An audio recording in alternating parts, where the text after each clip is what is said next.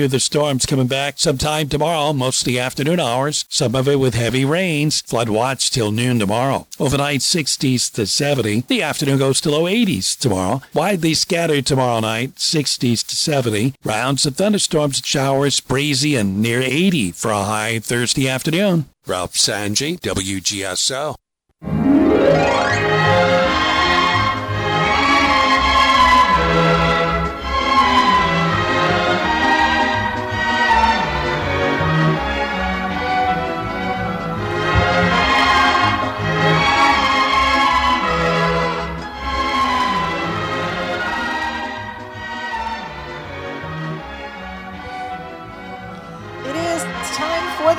Show, the Tom Fitzmaurice Food Show. I am not Tom Fitzmaurice, as you probably have figured. I'm Marianne Fitzmaurice. Sort of inherited the show, but we'll keep it going.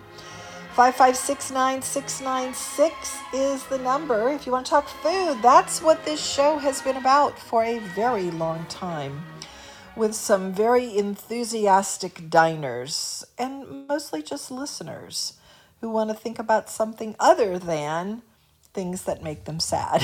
So it's hard enough. It's hard enough watching this weather, the constant drizzle or the downpour. We have to make ourselves feel happy some way. So we're going to talk about food because, I don't know. I would say it makes me happy, but it usually winds up not making me happy because then I eat too much. Like I'm sorry, at Coretta. We do it to get out of the house. And, we got Tom's usual thing, and they don't even ask us what we want anymore. They just bring the food that we normally get. And I was talking about how good the chips looked today, which almost always makes me gravitate toward the chori queso, which was absolutely essential for many, many years, but you can only eat so much of that stuff. You have the fried chips, and then you have the cheese dip, and it's just, I just start eating it, and I think, I shouldn't be eating this. And so finally I quit eating it. But I was talking to a little girl who was waiting on us, who has an incredible body, and she works out, and now it's spread to a couple of other servers there, and they're really paring it down. And I just, I thought, it's really good to feel strong, and so I am feeling strong. I resisted the chips and the chori queso today, but I did bring the chips home because Tom is going to get those now in his gourmet breakfast with chilaquiles. If you are a fan of chilaquiles, then you probably know more about it than I do. I know that I see it in California a lot. And what I see, and I've not paid an awful lot of attention to it, but I'm going to experiment a little bit with it. It is chips. It is fried tortilla chips with scrambled eggs and chorizo and cheese, and I'm not sure what else. So if you are a chilaquiles fan, you can contribute to Tom's breakfast tomorrow. Tom has had some, as I said, really gourmet breakfasts, and a lot of them involve leftovers from restaurants in some way. So this is going to be a new phase of Tom's leftover gourmet breakfast, which he absolutely is nuts about. And so we're gonna try the Mexican version. I have other chips here too, but just out of curiosity, I have to go get the chorizo. I would go and get it from a Mexican market, and I may go and do that, but that's an extra stop for me. We also get the Johnsonville chorizo. I think that's a good product. We've had several different kinds of those. We've gotten the Italian, the hot Italian, the brats, and the chorizo too. And I was looking for chorizo rather desperately at one time and discovered it, and have gotten it several times since then. I was really on a chorizo kick when lockdown first happened. And I discovered, this was in the very beginning, it's almost hard to go back to that place where we were just being locked down, the 2 weeks to flatten the curve, wink, wink thing. And I discovered something that people have really gotten into, which is restaurant food in supermarkets. And in the beginning, I was really into the Johnny Sanchez queso at Rouse's. And I haven't looked for it lately because we've been, we were unlocked down as soon as we were unlocked down. So in other words, last May, when you were able to go into restaurants, I was thinking, gosh, will we ever go back to eating in restaurants? The answer was yes, as soon as they opened again. And so we have been we didn't miss a whole lot of beats, let's put it that way. So we've been eating out in restaurants as soon as they open their doors in any fashion. And so we kind of got off of that. But I have to go see if there's still the Johnny Sanchez queso, which I thought was really good, but it was made much better by the addition of chorizo. So we made it a chori queso, and for a while we were getting our Mexican fix that way. So I may actually go back and get some of that for Tom's Chilaquiles. But if you know about Chilaquiles, if you are listening in California or on the West Coast somewhere or any place where you might have run into really good chilaquiles, this is my new experiment. And I will be starting it tomorrow because the chips are fresh and they look really good. And I'm ready to make another experiment. 5569696 is the number. If you want to talk to me, I'm here, ready to talk food with you. I also want to talk about unusual cakes. Today is National Devil's Food Cake Day. That is something, first of all, I don't look for, so I don't know. Maybe devil's food cakes are out there everywhere, but actually we don't look for any cakes because if we need a cake, we know where to go. I just ask my daughter to do it, and she grumbles a bit, and then she does it. And also, I'm doing my own cakes now. The short cakes are coming out. I passed the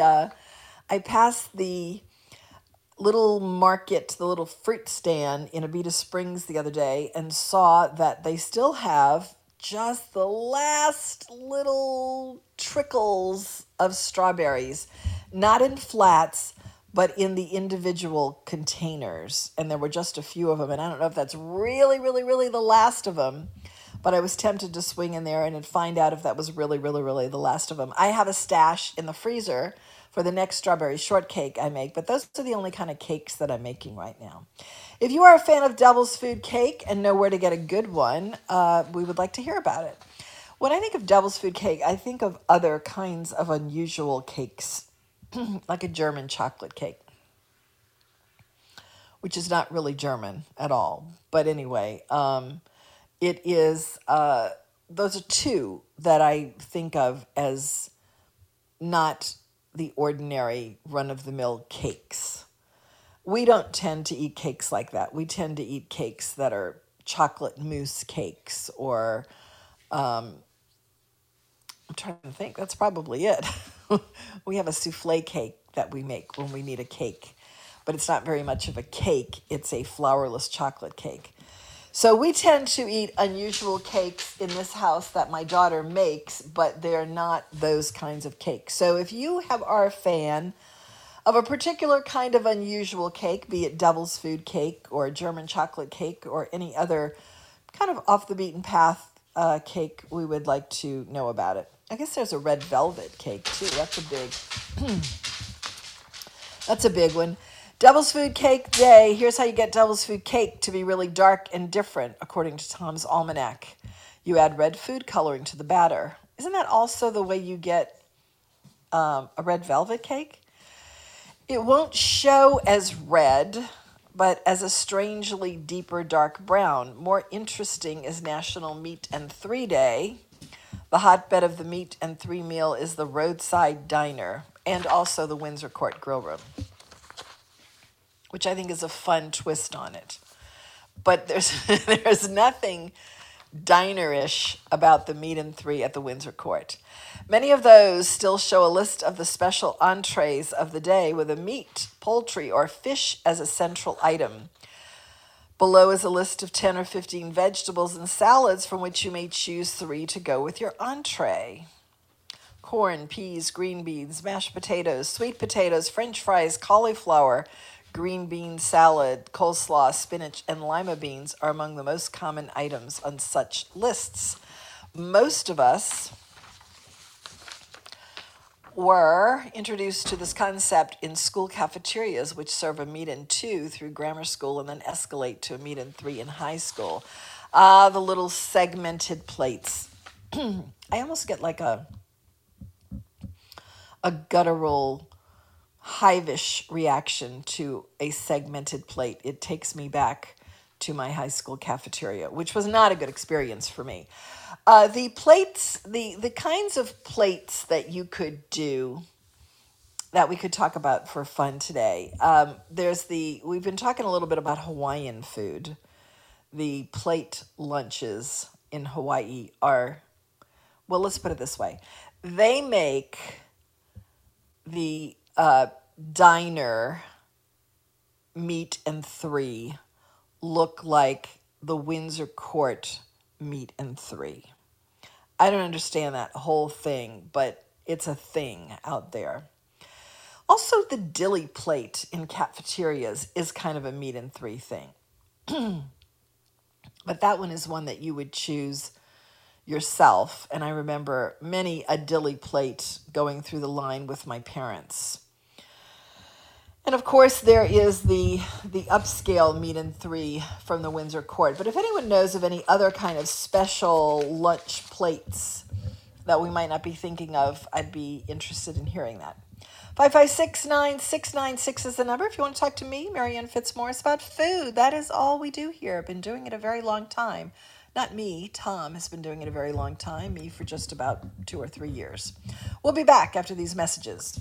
Have you ever eaten something new and wondered where it had been all your life? We thought that about Double D sausage after having it at a friend's house. But restaurants all over town serve it in their gumbo, red beans, and jambalaya. It's made right in Bogalusa, and the company is in its 3rd generation. Double D sausage is a light smoke, pure pork sausage with notes of sage and other spices. Try the regular, mild, and hot, and new flavors like the Cajun variety and jalapeno and cheddar. Double D sausage in stores all over town. The best meals always start with the best ingredients. If you're cooking seafood, the best ingredients are at Mandeville Seafood. All local fish, Louisiana shrimp, oysters, crab, crawfish, wild salmon, and Dungeness crabs. With a little notice, Mandeville Seafood can get anything in the seafood universe you may want to try. And it's crawfish season. Having a boil? Bring your ice chest to Mandeville Seafood. Celebrating 25 years. You make me feel so young.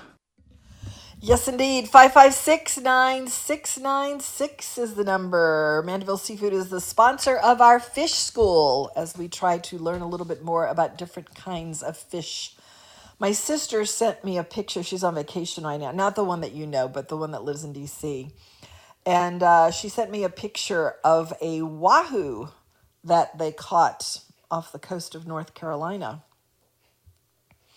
And I was able to tell her a little bit about it because I've been listening to our fish school, which will be coming up at 3:30 today because we have Stan who's calling us at 3 o'clock. Let's go to Mike. Hello. Mike, hello. Hello. I got a question. All right. Is there an Asian grocery on the North Shore? Is there an Asian grocery on the North Shore? That is a good question. You know what? There's a guy who owns Lakeshore Seafood, which is in that shopping center on 22, which was okay. You know what it was? It's on there's a strip mall where I think Sawasdee is right up front. I think it's the same shopping center that Mandeville, the Mandeville location of Mandina's is in the back there. Do you know what I'm I know talking where about? that It is. used to be a woman's dress shop in the front and has been one or two things since then, but it is now a seafood market restaurant similar to Mandeville Seafood, but it is owned by a Chinese guy, and he owns a couple of things. I would go there. I don't know that there is one off the top of my head. It's not something I would look for. But I'll Right. bet you if you went into that place or called there, it's called Lakeshore Seafood, Yeah, and ask for you can get whatever a lot of the condiments and stuff at the regular grocery stores, but I'm actually looking for a place that would have produce. Have you ever had bitter melon by any chance? Bitter a what melon? The Yubari melon? Say it again. Yubari? What are you looking for? They call it bitter, bitter, bitter melon. Bitter melon. Yeah. No. Yeah. It grows like a weed. I've been in people's backyards. They grow it themselves, and they use trellises to grow it the way you would, what is it we grow down here? Melitons. The melitons. Huh? The Melitons, yeah. Yeah. Uh-huh. So it grows very profusely. But I don't think that the winters over here would tolerate it. I don't think it's something you could grow on the North Shore because it gets considerably colder over here. Well, why don't you get some from your friend?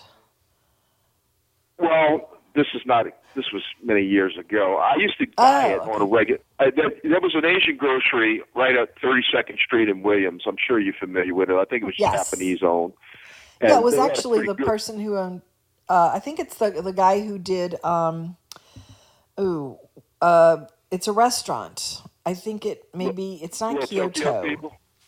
The Little Tokyo Tokyo, people, thank is you. it? Yes, Yeah. yes, that's them. Yeah. Mm-hmm. But they had a pretty good selection of produce there. Yeah, they did. I haven't been in there in years, but I know back in the day that I could get pretty much anything I was looking for. They even had things like fresh turmeric, which where do you go find fresh turmeric? Yeah.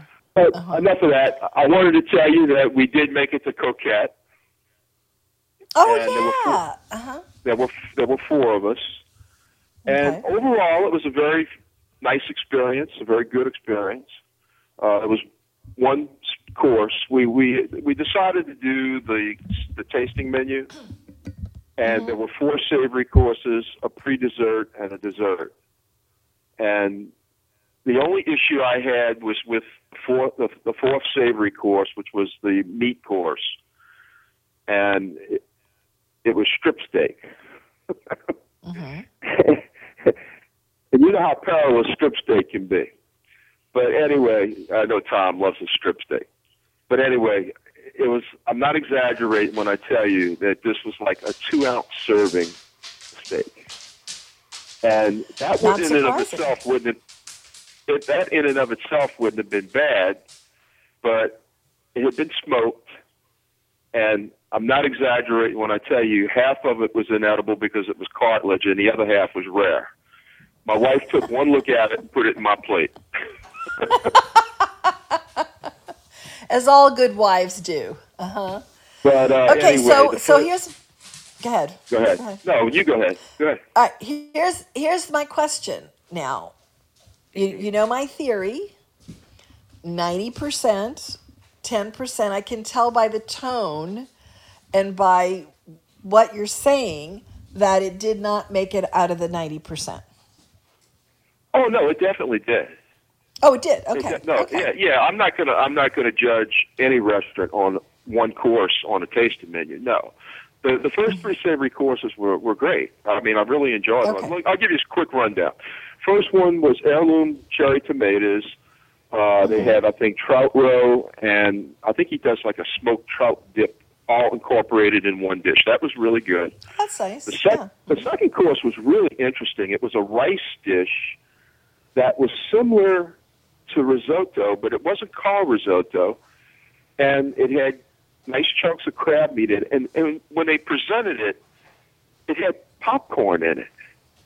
And I thought, oh, this is just too cute to be real, But surprisingly enough, the popcorn added something both flavor and texture-wise to the dish.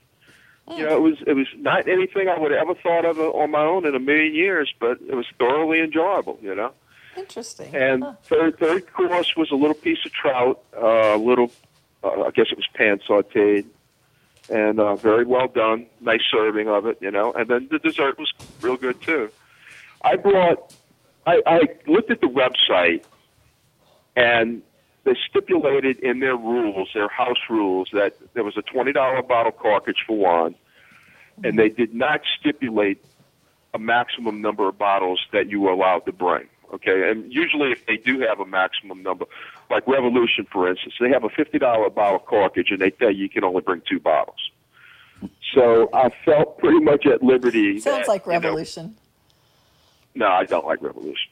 But anyway, I bought 4 bottles of wine, and I was able to make contact with, they have a full-time wine guy down there, which I think is pretty ambitious for a restaurant of that size. Yeah. And he was very receptive to working with me, and he took care of the wine service the whole night. Did a wonderful job. I was very appreciative, and made my appreciation known to him. And it was overall, it was a really great experience. You know, we were there almost 3 hours, and it had been a long time since I had had a 3-hour meal. You know, on the North Shore, an hour and a half, you're gone. You know. Well, you know, it's interesting because when you first called up and you said that you had been there, you didn't sound like you sound, oh, it was very nice, you know, and that's what I call my 90% thing. It's like, yeah, it's really fine, and you know, it's fine. I don't need to run back there and get anything that I had, and you know, well, I think that there's 2 reasons for that. It has nothing to do with the excellence of the restaurant. I think I'm jaded at this point. Yeah. You know, I am, and I've gotten very lazy being a North Shore person, and I really have. You know? I can't argue with that. With that. You know, and you know, I'm not exaggerating when I tell you it was not unusual in the old days for us to have meals that extended 4 and 5 hours. Oh yeah, sure. You know, with just course after course after course, and wine after. But I feel like that's part of my past. You know, I did that. I enjoyed it at the time, and you know, this was nice. I was glad we were there the length of time we were, because these were people we needed to catch up with that we hadn't seen since pre-pandemic days, and it gave us an opportunity to talk. You know. Oh, good. So, yeah, I think the place is great. I would recommend it to anybody. You know. You know, I think that before we were staying closer to home, I mean, you know, Tom has eaten like that for 50 years. He has eaten like that. And I didn't eat like that too much with him, except occasionally. But I still stick to that 90-10 rule. I think that, and it is because you're jaded, me and you and all of us who eat, you know, meals where you have a rice dish that has popcorn in it. You know what I mean? This is the higher end gourmet stuff, you know? And you see that, and yeah, it registers on you, but then you go someplace else and you see something else, and that registers on you too. But when you're used to that, it kind of all blends, really. Right. Every now and then, I get slapped in the face by something really great. Or I'm at a place where the food isn't exceptional in any way, and by that I mean it is exceptional, but when you're in that top tier, it's all exceptional, okay? So the food doesn't necessarily pop, but for some reason I'm super excited. Like I keep referring to that lunch that we had at Brennan's, where I rushed through it because we didn't have time. We had to get back home. But I was absolutely kind of giddy to be there. Now, maybe it's because we've been on the North Shore too much, but I was really, really into that meal. And the food wasn't popping in any way. It was excellent, like all of those meals are excellent. But every now and then, bam, something hits you in the face, and it might be from an unexpected source, but it's different, and you think about it, and that's what I mean by the 10%. you know. Brennan's is a very celebratory type place. I mean, it's hard to go into Brennan's and not get in the spirit of, celebration. I mean, that's my take on it every time I've ever been there. Yeah. Even, old days, new Always days, whatever. But then, another thing, and I'm sure you're well aware of this, I think we overuse the word gourmet because excellence is excellence, okay? It may be tacos, it may be pizza, it may be whatever. If it's done really well, then it's excellent, Yes. And it doesn't have to be gourmet to be delicious and well worth eating. And like I said before, we don't eat with our heads. We're visceral in our approach to food, Yes. So we're not looking so much to be entertained with it as we are to be gratified by it, Well, and mostly it is a social thing. Like you explained what you were saying, you were happy to catch up with these people. You dined and reveled in the social aspect of it, and the food was part of the experience, but it wasn't the only part of the experience, And the ambiance of the place was also. I mean, it's the bar in there is just gorgeous. Yeah, it's a cool place. I like it. I'm just intrigued by your opening line on it. And I just immediately went to the 90-10 rule. But I know. But if you're saying, it was really that great, then that's great. I'm glad. So you should go back over there a little more often.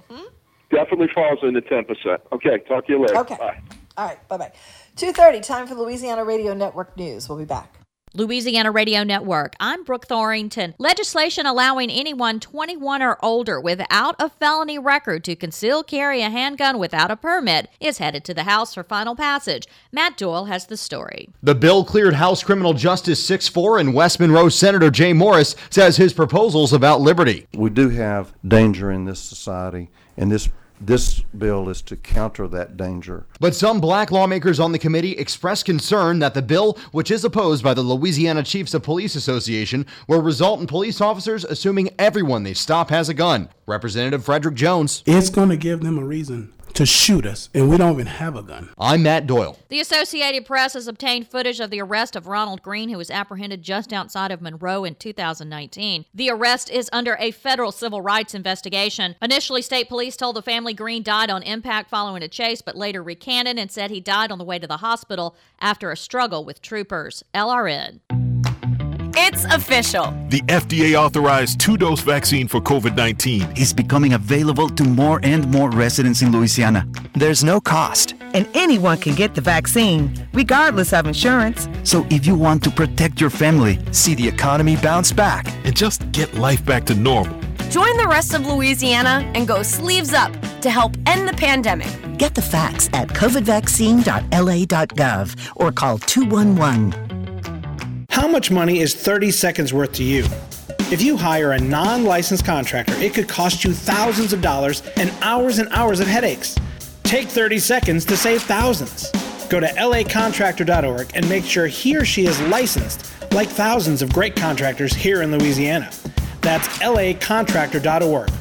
Or get our free mobile app, LA Contractor, in your app store. Take 30 seconds to save thousands now.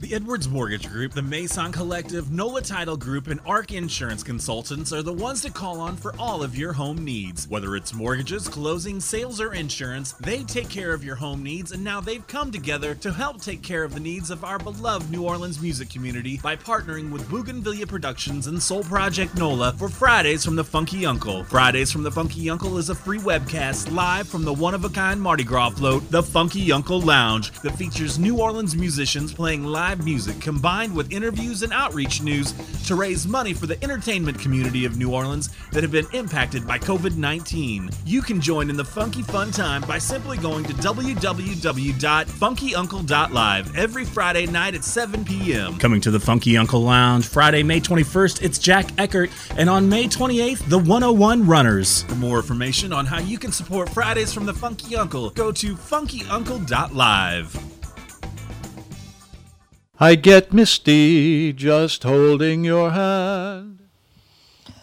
True, true, true. You can get misty holding someone's hand. You get electric jolts sometime, depending on the hand. 556-9696 is the number. I am reflecting on Mike's call, as I often do, and I think there were some good points. First of all, Mike, if you're still listening, I didn't finish that thought on Lakeshore Seafood. I would call over there and find out if there's some little known place where that melon that you're looking for, the bitter melon, could be had, or any Asian market over here, because I would bet that he would know of that. That's the first thing. The second thing is, when we talk about gourmet, I think that is an interesting point. I feel like excellence is excellence correct. And I feel like there are things that are often gourmeted, I call it, that shouldn't be. You should never gourmet a pizza. I think a pizza is... Speaking of which, I want to mention this. On Friday, we have a pizza expert that's going to call us. His name is Andrew Doyle, and he's a young guy who has been traipsing around New York City for 3 months, really, really getting into New York pizza. And as you know, if you listen to this show, I love New York pizza, and I've decided that I like New York pizza more than I like Italian pizza. They're very different.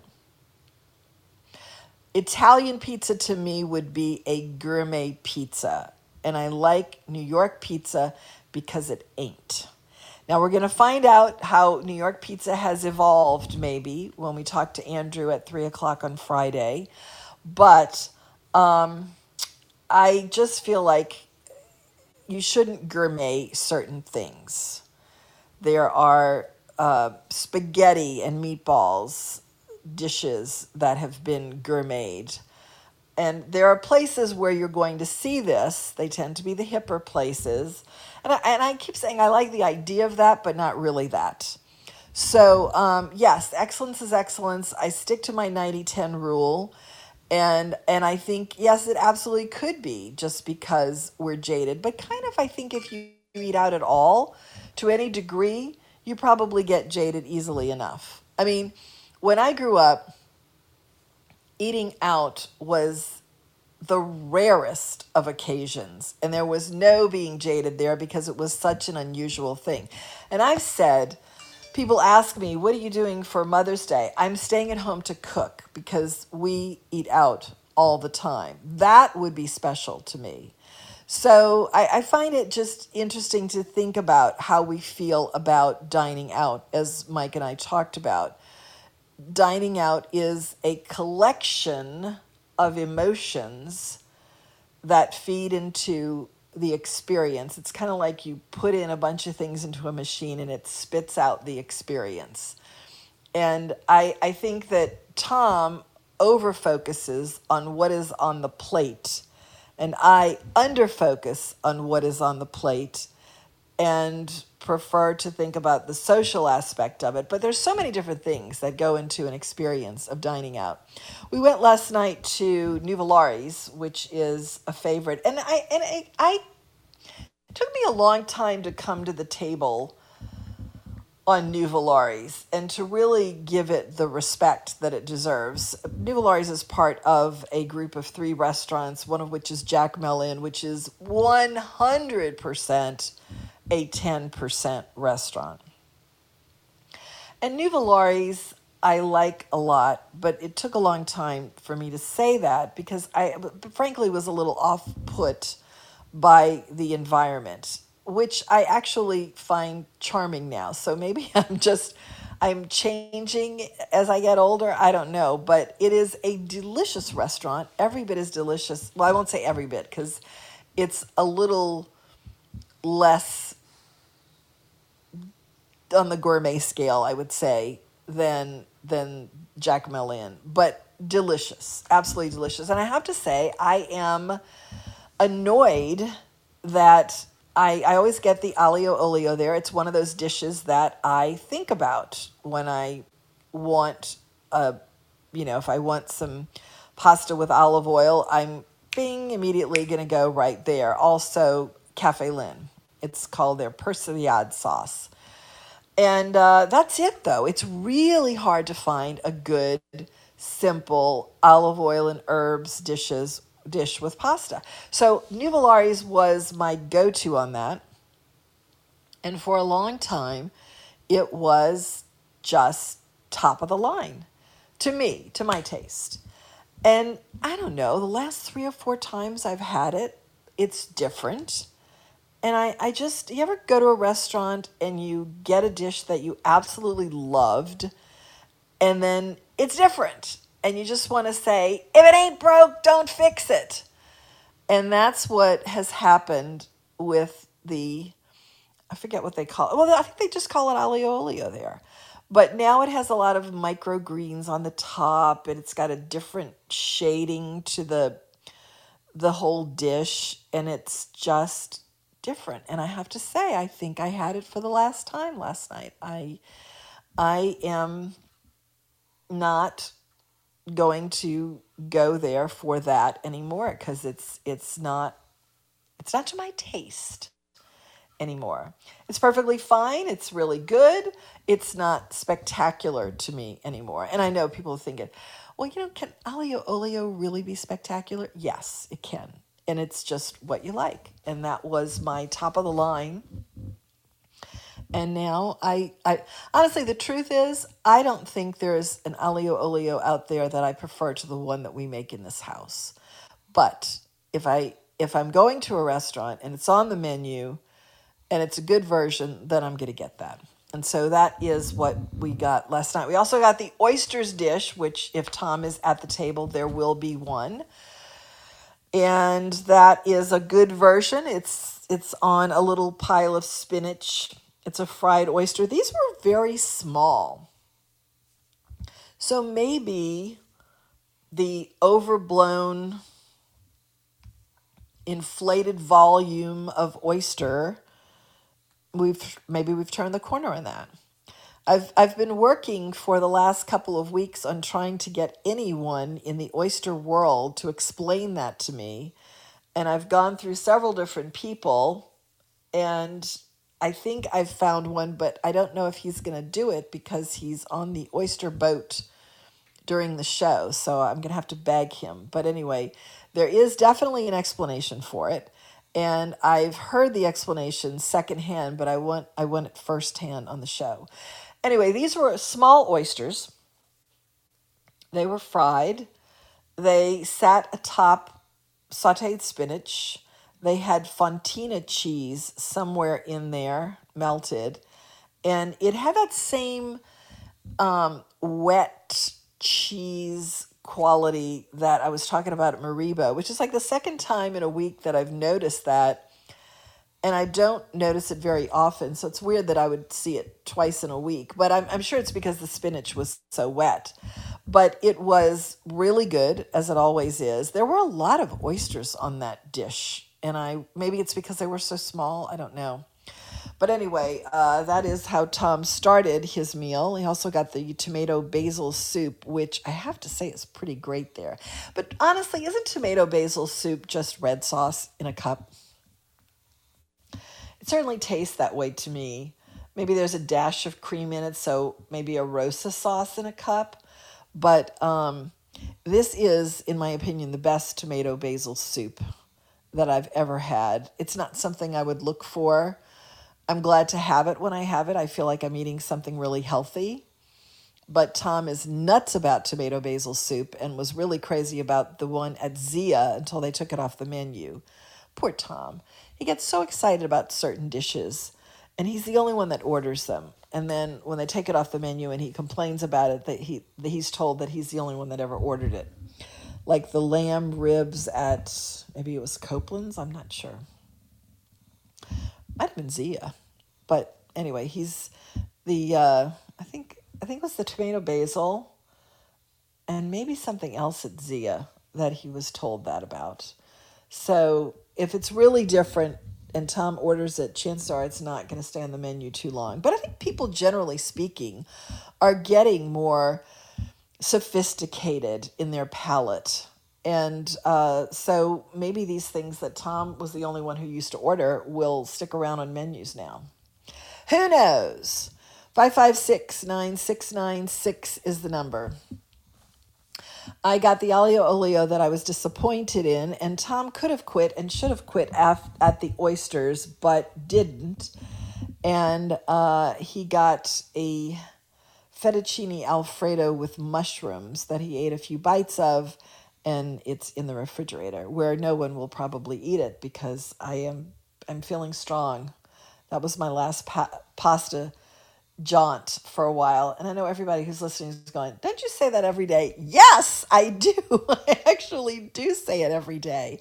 But one of these days it's going to stick, right? I mean, you just got to keep trying. It is hard though. You know, I was looking at the newspaper and there was an article about all the weight that people have gained over COVID. So I know that I'm not alone, but still, it doesn't make you feel any better. 5569696. We have Stan Meadows coming up at 3 o'clock. He has been in Missouri, and we are anxious to talk to him, as we always are, because he is always out investigating fun things having to do with food, and not so much food, but we talk about the ones having to do with food. So Stan Meadows is up at 3. If you would like to chat before then, give me a call, 5569696. Right down the highway from the excellent Keith Young Steakhouse is Five Girls, and the food is very good casual fare. Here's a fantastic club sandwich with homemade potato chips, a great Cuban, good salads, and the best red beans and rice we have ever had. Poor boys, hamburgers, and terrific fried seafood. Five Girls, 305 Highway 21 in Madisonville. 985-845-2348. Keith Young Steakhouse on the North Shore in Madisonville is everything anyone thinks of when a steakhouse comes to mind. The environment is elegant and handsome. The service staff is knowledgeable, attentive, and friendly. And most important, the steaks are superb.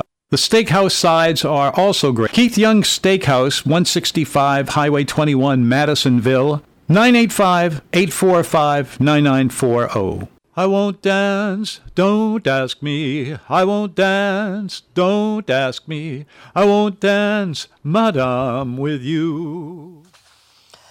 You know, I've never asked Tom to dance if I can think. I'm trying to think. I actually did ask Tom to dance once. We were on a cruise, and it was the QE2, and we were there for 7 days with no port. So there were lots of things that you did that you might not otherwise do. And there was a ballroom dancing class, and we actually took it. So I think that's might be the only time I ever danced with Tom. We didn't even dance at our wedding. Anyway, 5569696. Henry, I need to get to Tom's prom night story before you leave us, and that's in 2 days. So since I have 15 minutes here, before I get into something else, I might go ahead and read that. It's his account. I also have something else to tell you, Henry. Please. On Monday, we have the beer lady coming on, who is going to explain why New Orleans came up so short in the Great Beer City Sweepstakes. She's got a lot to explain there, yeah. 3 o'clock. So if you can't listen, you have to listen to the podcast, but I wish I could have gotten her on before then, but I couldn't. So it's no problem. Monday, I'll definitely tune in. Monday she will be explaining that to you. All right. Thank I also want to make a note to you, Henry. Do not play the Sheep's Head Fish School, because the Edible Dictionary word of the day today is sheep's head. It's brought to you by Dorignax, one of the top 20 regional supermarkets of all time. Sheep's head is a Gulf fish in the porgy family, very commonly caught in the spring and summer and widely served in restaurants. Although often under names like trout and redfish, sheep's head are boldly striped fish, a tall profile and generous fillets in a body that typically weighs between 2 and 6 pounds. But its head, with jaws full of disproportionately large, flat teeth, takes up so much of the body that the yield of fillet is smaller than one might expect. Otherwise, everything's good about sheep's head. It's excellent for sautéing, grilling, and broiling, and lends itself to buttery or spicy sauces. Gulf seafood expert Gerald Horst says that sheep's head eat everything from marsh grasses to clams to crabs and other fish. It has another official name, Rondo sea bream, but that hasn't caught on either. It's probably the single most underrated eating fish in Gulf waters. Tom likes to repeat a story about sheep's head. He was at Mr. B's, maybe, and he overheard a couple from someplace else looking at the menu, and they saw sheep's head on it. And one of them said to the other, Henry, they really do eat everything here, don't they? And I don't know, that's a common misconception, I think, although not for locals for sure. 5569696 is the number if you would like to talk to me. I'm Marianne Fitzmaurice. Tom, he has in his almanac today a story that reminds me of something that he sort of reminds me of a fear of his, Tom, I'm talking about. In his drinking in the movies on this date in 1942, the actor John Barrymore was rehearsing a script in which his character worries that he might die from drinking. 10 days later, Barrymore did indeed die of cirrhosis of the liver. And you've heard the joke, which in New Orleans would be considered death by natural causes. Ha ha ha, we've heard that one a few times before. 5569696 is the number. I'm not going to tell you what Tom's own fear is. He does have a long-standing fear about dying in a certain way, and I kind of worry about those kinds of things where you fear something for so long and it kind of actually does come to pass. So it's a bizarre thing that he has been sort of consumed with. It is the way that a locally famous person did pass away. And I don't think it's actually, as a matter of fact, I know that's actually not going to come to pass for Tom, because the way he used to eat would make it a real concern, but he doesn't eat that way anymore. So having lost 100 pounds, I think he's a little bit safer. Today is Archie Manning's birthday in 1949. He and another former saint, Danny Abramowitz, once owned a restaurant in Metairie called Archie and Danny's in the North Turnbull location that was Andy's Bistro and is now 3B's. It's been so many restaurants. It'd be almost a prize if someone could actually think of all of them. But it started out as Archie and Danny's. It became Romanoff's. It was Kimchi for a bit. It was Sidmar's. There was an Indian place in there for a while. Then Andy's, and now 3B's. Andy's and 3B's are the same owners. And actually, it's the Bennetts who own the building. And after going through as many restaurants as they did, they were the owners of Speedy Oil Change when he sold Speedy. I think Kevin was looking for something to do, and he said, well, you know what? I'm tired of watching restaurants come and go in this space. We're going to get into the restaurant business ourselves. They've been very successful at it.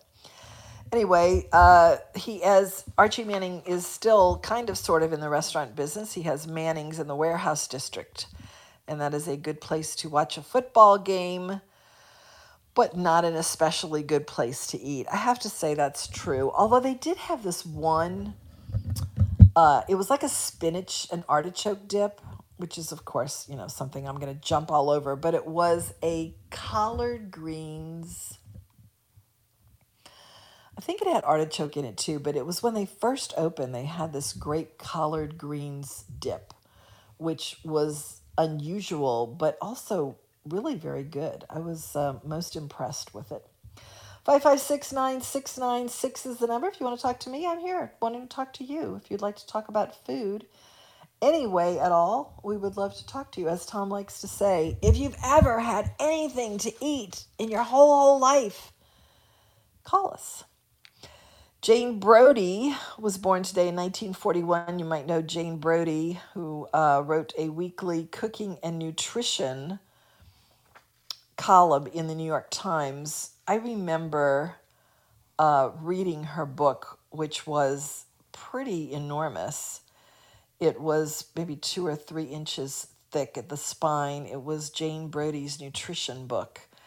And it's maybe kind of the first thing that had me thinking about nutrition. This was way back in the day when I was thinking only about things to do with kids, but it was enlightening, I would have to say. It was quite enlightening, and I'm glad that I got to read it.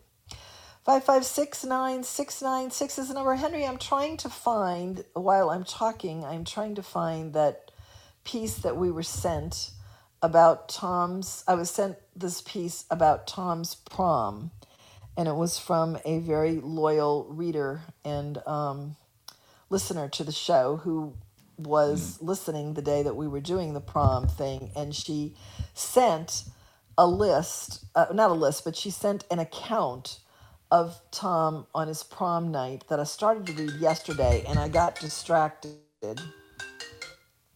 And then I keep wanting to go back to it, but I am as I thumb through, not all that good at multitasking, as my kids like to say. So we'll give up on that. And Henry, if you remind me, I will find it at the next break. And we will talk about what happened to Tom in his own words on prom night, because it was, it was quite the, what do you call it when the artist is doing something that maybe not too many people but them understand? It was one of those things. Words to eat by today are from Nora Ephron, an American writer born in 1941 on this day. She says, I have made a lot of mistakes falling in love and regretted most of them, but never the potatoes that went with them. I was writing about potatoes today for a piece in the newsletter. It was about the baked potato that we had over the weekend. Potatoes are wonderful, aren't they? Is there anybody out there that doesn't like potatoes? I'd kind of be interested in hearing that. Maybe you're allergic to potatoes, but is there anyone out there that can taste a potato? Just like a potato with butter and a little salt on it, or maybe a lot of butter and a lot of salt, and cheese.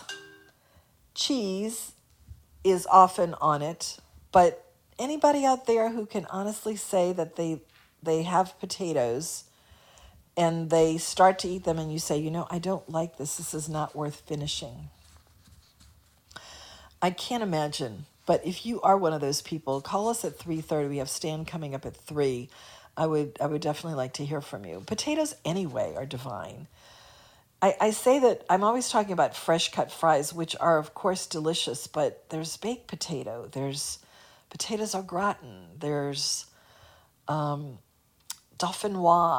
I'm not a big mashed potatoes fan, which one of the things I wrote about in that piece today, but there's so many great ways to eat potatoes. I can't imagine anyone not liking the potato. Oh, hash browns. My goodness. My hash browns are killer.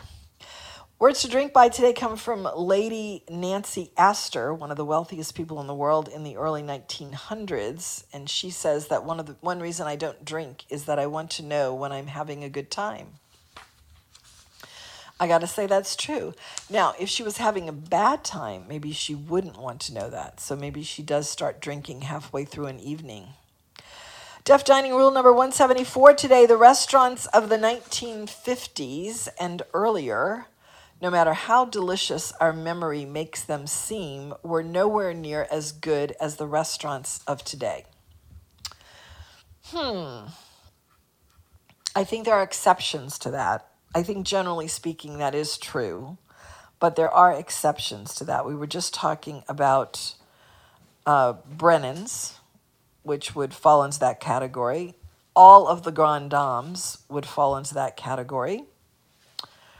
Crescent City Steakhouse, I would have said affirmative to that until I went to Mardi Gras with Tom just this past Mardi Gras and discovered that there are the best fresh cut fries I've ever had in a restaurant.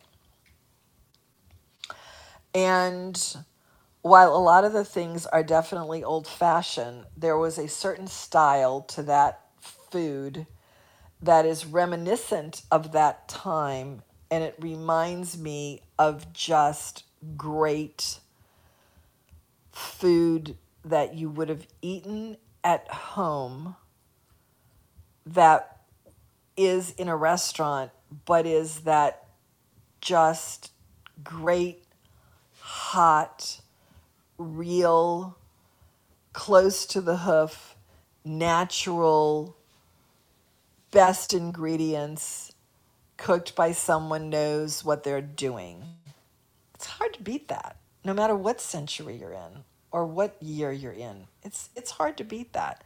So I would have said yes to that a couple of months ago, but I'm not really thinking that I would agree with that 100% now. Another Deaf Dining Rule number 173 today. The most enjoyable part, perhaps the only enjoyable part of a meal in a meat and three kind of restaurant is the nostalgia it brings with it for simpler times. Well, again, I might have said yes to that a couple of years ago, but now that I've had the meat and three at the Windsor Court, there's nothing nostalgic about it. Actually, the meat and three's changed in COVID times, but before that, I have to say it was pretty darn good. We have Stan coming up at 3 o'clock. He's going to fill us in on his escapades right after the news, which is now from the Louisiana Radio Network. 3 o'clock, WGSO New Orleans. Hey, this is William Wallace with William Wallace for America. You can hear me on Tuesday nights from 5 to 6 here in WGSO 990 AM, New Orleans, Louisiana. De-escalation today on the path toward a ceasefire. That's according to the White House. It was the fourth time the president has spoke with Netanyahu over the past week as the tensions continue to be high between Israel and the Hamas terrorists in Gaza. As Democrats on Capitol Hill continue to criticize Netanyahu for the strikes, he's not backing down. To have Israel criticized for that is absurd. Not only is it absurd and unjust and untrue, it does enormous damage to democracies that are fighting this kind of evil. It says you cannot protect yourself. The House expected to vote on a bill today that would create an independent commission to investigate the January 6th attack on the Capitol. USA Radio News. Schools are opening. So much opportunity to share not just memories of 2020, but germs. Worrying about your child bringing a cold or flu home is a thing of the past. Today, we have to be concerned about COVID. That's why you need to be sure your kids are protected in their school with the one-of-a-kind patented Safe Air Network equipment that continuously decontaminates not only air, but all surfaces. 99.9% decontamination in 3 minutes to begin with, and then continuously, so if any of the air or surfaces get recontaminated, no worries. Safe Air Network is not only the only system that cleans air and surfaces, it's chemical-free and 100% safe to use in an occupied room. The equipment is plug and purify, the easiest equipment to use as soon as it is received. Contact Safe Air Network now at safeairnetwork.com. That's safeairnetwork.com. Senate Minority Leader Mitch McConnell is opposing the formation of an independent commission to probe the January 6th attack on the Capitol. Speaking on the Senate floor, the Kentucky Republican calling the proposal slanted and accusing House Democrats of acting in bad faith. House Minority Leader from California, Kevin McCarthy, also not a fan of the commission. The House set to vote on the proposal Wednesday afternoon. It would then head to the Senate. After getting vaccinated, Ohioans are flocking to a website. 1 week after announcing a weekly $1 million drawing for vaccinated Ohioans, Governor Mike DeWine says the state is setting records for getting shots in arms. Last Friday saw the highest vaccination day in 3 weeks, with an increase in people aged 30 to 74 getting vaccinated of 6% since the lottery's announcement. Starting May 26th and running for 5 weeks, a $1 million prize will be awarded to one Ohioan who has received at least one dose of COVID vaccine. From the USA Radio News Ohio Bureau, I'm Dan Naraki. You're listening to USA Radio News. Now you can fly anywhere in the world and pay discount prices on your airline tickets. Book a flight today to London, Paris, Madrid, or anywhere else you want to go. And pay a lot less guaranteed. Call the International Travel Department right now at Low Cost Airlines. 800-215-5141. 800-215-5141. That's 800-215-5141. Testimony is underway in Christian Rivera's murder trial in Iowa. The illegal immigrant living in Iowa is charged with first-degree murder in the death of former University of Iowa student Molly Tibbetts. He admits taking Molly's body out of the trunk. He admits seeing blood on Molly's body and neck. That's Poweshiek County Attorney Bart Claver telling the jury about Rivera's police interview. Claver adding Rivera admitted to chasing Tibbetts while she was out for a jog and becoming angry when she threatened to call the police. He admitted taking Molly into the field, placing her face up, and putting corn stalks on her body. Well, today's thunderstorm activity will be winding down tonight. We'll get under some widely scattered activity. Then look for a round or two of the storms coming back sometime tomorrow, most of the afternoon hours. Some of it with heavy rains. Flood watch till noon tomorrow. Overnight, 60s to 70. The afternoon goes to low 80s tomorrow. Widely scattered tomorrow night, 60s to 70. Rounds of thunderstorms and showers, breezy and near 80 for a high Thursday afternoon. Ralph Sanji, WGSO.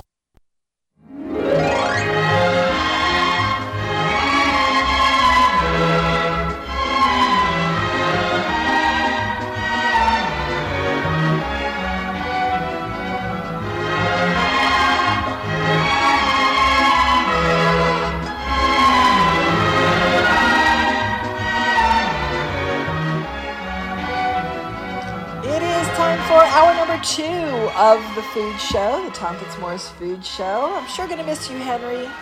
I really am. Let's go to Stan, who is with us, as he is every Wednesday, unless he doesn't have a signal. Hi, Stan. Hi, Marianne. How are you? I'm hanging in there. How about you? I'm doing great. I'm sitting there looking at the Kentucky Dam. I'm on beautiful Kentucky Lake. Oh, wait, you're in Kentucky? Yeah, I came to Kentucky. Land Between the Lakes is what it's called. The area I'm camping in. It's an all-national forest. And I've been checking out. Actually, I went to eat out a couple times in Kentucky, a couple different places. And I'm making, in Louisiana, it's the gumbo. That's what everybody makes the best gumbo. That's the soup of the day, if you will, there, the gumbo. In Kentucky, it's burgoo. Stew. Yes, yes, we had an edible dictionary word about that. Burgoo, yes. Tell us about burgoo. Well, I'm making it tonight, so I'll be able to know. Burgoo's got pork, beef, and chicken in it. The pork and the beef is usually smoked, and the chicken is cut up and sautéed and then put in the oven after you sauté it.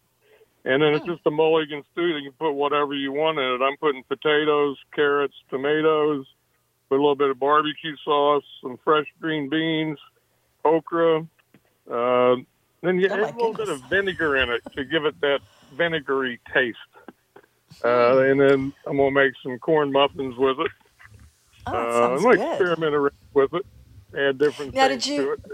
Did you have burgoo in restaurants there? Have you had burgoo in any restaurants? Years ago, I had burgoo in Owensboro, Kentucky. So I am familiar with it. It's been many years. Is it as prevalent on menus in Kentucky as gumbo is here? Yes. It is? Okay. All right. Burgoo and the Kentucky hot brown sandwich is pretty much in every restaurant, whether it's a fine restaurant or whether it's a mom and pop meat and three type restaurant. Really? Okay. Well, so you said you've been eating in some Kentucky restaurants, but you haven't seen burgoo on the menu, or you have and just didn't get it? Oh, no, I have, definitely. Oh, okay. Well, so did you get your recipe from someone, or you just are going from your recollection from years ago? I'm going from a basic mulligan stew recipe that I know and just add a few things to it, like the barbecue sauce and the vinegar. And all three of the types of meats. Yeah. Back in the day, burgoo was, instead of those meats, it was made with squirrel and rabbit. Yeah. But I don't think that the national park would appreciate me taking down a couple squirrels, even though they're out here. I don't know. They might. They actually might. But anyway, That's a Brunswick stew. The squirrel meat is definitely a Brunswick stew. But I didn't realize that there were that many meats in a burgoo, but I don't remember what Tom had written about it. Like I said, we did just have it a couple of weeks ago on the Edible Dictionary word. I wish I had paid more attention to it if I had known you were going to be talking about that. I thought you were still in Missouri, and did you get my text or my email about going to Doe's Eat Place? No, I didn't. But I don't get a sick a lot of places, and unfortunately don't really check emails very much anymore because I don't have to. Yeah, right, right. Yeah, well, I texted you or emailed you about Doe's Eat Place because, I'm obsessed with Doe's Eat Place. I've never, of all the places Tom has told me about in our 30-some-odd years together, that one intrigues me the most, and I've never made it up there. And that's why I tried to talk you into doing the tamale trail when you were on your way out of town. But as it turns out, they are franchised. And I didn't realize that there were quite a number of Doe's Eat Place locations, including a couple in Springfield, Missouri. And so there's one in Baton Rouge that I'm going to try. And I thought that we could talk about it together. So I wish that we had gotten a hold of you.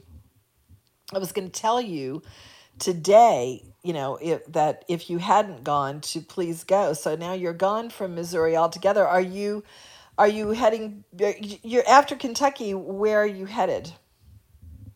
Well, I'm probably going to go to Nashville and listen to some music. I'm going to be here in Kentucky till after Memorial Day. Okay. And I'm going to go out on the lake probably tomorrow, the next day, go fishing, rent a boat and go fishing. In Missouri, I stopped at a little town of Steelville and went to a music festival. It was really one of the first music festivals that they've been able to reopen. At a little winery, and got to see some Nashville musician friends that performed there.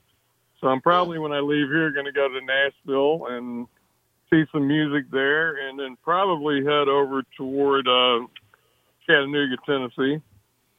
Okay. Get in the mountains. So you said you went to a winery. Was the wine any good? The wine was not any good, and I asked them the name of it. It was a vineyard, is what they called it. But I'm like, where's the grapes? And they're like, well, we buy grape juice, and then we make wine out of the grape juice. And whether the wine was any good or not, after I heard that, I didn't really want anything to do with it. I don't think Julianne Martinelli would agree that that's the way you make wine. So, is that in Kentucky? This is since you've been in Kentucky that you went to the winery? No, that was a little town called Steelville, Missouri, back in Missouri. The waterway. Yeah, I was back in Missouri. See. I've been here in Kentucky, I guess, 3 or 4 days. Okay. So now where have you been eating? Because you said you've had some meals out in restaurants. So any place really noteworthy? Yeah, actually there's a little place like in Grand Rivers, Kentucky. It's real close to where I'm camping, and it's a destination for people. It's called Patty's 1800 Settlement, and they built a little village where 1800 village, and they have craftsmen out there doing things. But they've been cooking food since 1977. And for this part of Kentucky, it's pretty fine dining. I don't use that word a whole lot. I was about to say, I am sitting in Tom's chair, and my eyebrow is raised, like his would be, about the fine dining aspect of Patty's fake town. It was real close to where I would have felt more comfortable with a jacket on, actually. No kidding.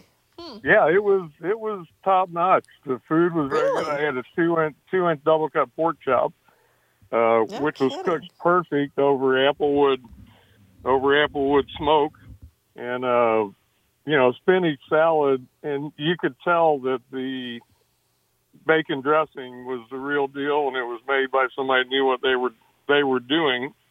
And then the sides were excellent, but the desserts were what blew me away. Actually, I took a dessert to go. I had for dessert, it was a John Y. Brown butterscotch pecan pie. And John Y. Brown was the governor of Kentucky at one time, but his claim to fame he's the one that bought Kentucky Fried Chicken from Colonel Sanders. Yeah, he's the one that was married to Phyllis George, right? He was married to Phyllis George, Miss America. And he was going to Patty's to eat, and he told them that he wanted them to invent him a dessert. And so they made him a butterscotch pecan pie. That sounds really good. Yeah. And then they had a devil's food cake that had, I think, maybe a little extra coffee in it from the taste. And it was an excellent tasting cake. We should have some of that today, Stan. Go back because today's National Devil's Food Cake Day. Oh, is it really? Yeah. Mm-hmm. Yeah, I should go back. I didn't know that. I'm driving right by there on my way back to the camp, and I might stop and get some to take it and eat after I eat my burgoo. There you go. Okay, have it after your burgoo on National what is it? Devil's Food Cake Day. All right, so I apologize to the people at Patty's. That does sound very, very good. Now, how far outside a main metro area is this place? Well, there's a town called Paducah, Kentucky. Yeah. Mm-hmm. And Paducah's in the middle of a town called Monkey's Eyebrow and Possum Trot. Okay. And it's probably 15 miles south of Possum Trot, about 3 or 4 miles from the Kentucky Dam. Okay. So it's outside the metropolitan area. Mm-hmm. But the amount of volume that they do, it's a very, very busy place. Wow. And it's called, what's it called again? Patty's with an IPATTIS, 1800 settlement. Patty's 1800 settlement. You know, this is an obscure little detail, but many years ago when I did a show on WSMB, and I'm talking many years ago, before Tom and I even met, I got a fan letter from Paducah, Kentucky. That's how I found out about Paducah, Kentucky, because obviously they were listening late in the evening. But that's my only claim to fame at Paducah, Kentucky. But that's how I found out about the place. It's not a really small place, is it? Paducah's kind of on the map, isn't it? Yeah, Paducah's probably got, I don't know, maybe 18 to 20,000 people. Mm-hmm. It's right on the river. It's right across the river from Metropolis, Illinois, which everybody knows that's where Superman lived. Mm. And it's the home of the National Quilting Museum. Wait, Paducah is? Mm-hmm. I know, I'd go to that. That would be interesting. I mean, I'm sure you're probably not going to go to that, but I would have went to it, but I drove through there. It was actually on a Sunday when I drove through there, and it was closed. Oh, too bad. But they have big quilting conventions. There's a lot. I've seen a lot about quilting in Paducah. Uh-huh. Yeah. And that's really all that I know about it. It's a railroad town, and it's on the river. Well, it's definitely not Paducah, but quilting is a folk art of the highest order, and I think it's, I'm really interested in design. I think that would be really cool to go to. I might have to go there, go to the go up to on a trip to Doe's Eat Place, and then head over to Patty's and the Quilting Museum. All right, Stan, stay with us. We're going to be back after these messages with Stan Meadows. Care Restaurant and Supply has reopened for you to come in and shop. Care has all the wipes, gloves, and sanitizing supplies that you may need, and face masks. They have a great selection of takeout containers, too. Call Billy to help you plan the renovation of your kitchen or dining room. Home cooks will find a great selection of kitchen tools, too. Hours are 8 to 4 weekdays right now. Buy local. Our city depends on it. Care Hotel and Restaurant Supply. Call 482-0294, 4815 Conti Street. Mandeville Seafood has been a local favorite, serving their house-made roast beef poor boys, seafood poor boys, and even a French fry poor boy in a fast, casual environment. Here is an extensive menu of salads and sandwiches and fried seafood, baskets and platters, as well as sides like stuffed artichokes, meat pies, and jalapeno cheese bites, and we love the very attentive service here at Mandeville Seafood Restaurant and Market, celebrating 25 years. When you're awake, the things you think come from the dreams you dream. Thought has wings and lots of things are never what they seem. Okay, Stan, for those of you who have not heard Stan before, he is our roving reporter. Stan is a partner in the restaurant Trenas in the CBD. And after COVID started, he decided to put a checklist or put a check on his bucket list and cash out of his life here and get on the road in a motorhome. It's a luxury motorhome. Is it a motorhome or is there another name for it, Stan? It's a motorhome. It's a motorhome. Okay. So he's got his dog, LW, his hound dog, his faithful hound dog, and his new puppy, who is, what's his name again? Franco's full name is Grant Franco Callingbird. That's when he was born, the breeder had to register him, and they had 12 dogs, and so they named them after the 12 days of Christmas to register them, and so he's Callingbird, and so whenever I changed his name to call him Franco, I felt like I should keep the tradition of the breeders and name him what they named him also. So he's got a long name. Yes, he has a long name. But I usually call him Don. You used to, wait, what? I call him Don most of the time. I call him a lot of different names, obviously, because he's 3 months old and wakes me up a lot. But his fur, this type of dog, old-time Scotch Collie, their fur is described as Teflon because no matter what he gets on it, if he runs through the weeds and gets burrs on him, or even if he gets a little bit of mud on him, within 5 minutes his coat's clean because it just falls off of him. That's why they call him Teflon. So I think of the Teflon Don, John Gotti, so I call him Don sometimes, most of the time, actually. All right, so Stan's been having... Wait, what? What? We have a lot of time on my hands, you know. But that's what we love, because you have time to investigate things for us. Now, here's what I wanted to ask you. If we had talked to you last week, I have a whole list of things that I'm not going to get to ask you now because you're gone. Did you run into the black apple in Missouri at all? There's a black apple. No, never heard of it. Never heard of it. Okay. Stan has been out for, 18 months now on the road, and he has been reporting from all over the country about cool things that he finds, not necessarily always eating, but, like when you were looking for the gangsters in Las Vegas, but you were also looking for the place that shrimp cocktail was invented. So we have all kinds of eclectic reports from Stan every Wednesday. All right, so Stan, no black apple, but you have been eating in Kentucky in restaurants. What else have you found? Kentucky hot brown. You ever had one of those sandwiches? No, what's that? It's this is homemade sourdough sliced bread, toasted, open faced, and then they put Black Forest ham and turkey and a tomato on top of it, and then they put a cheddar beer cheese sauce on it, and then they bake it, and then they put a piece of applewood bacon on top of that, and it is wonderful. Wait, what is that? That almost sounds like turkey poulet. It also sounds like Welsh rabbit. Yeah. I'm highly suspicious of beer and cheese in a sauce. Have you ever had Welsh rabbit? Yes. And do you like it?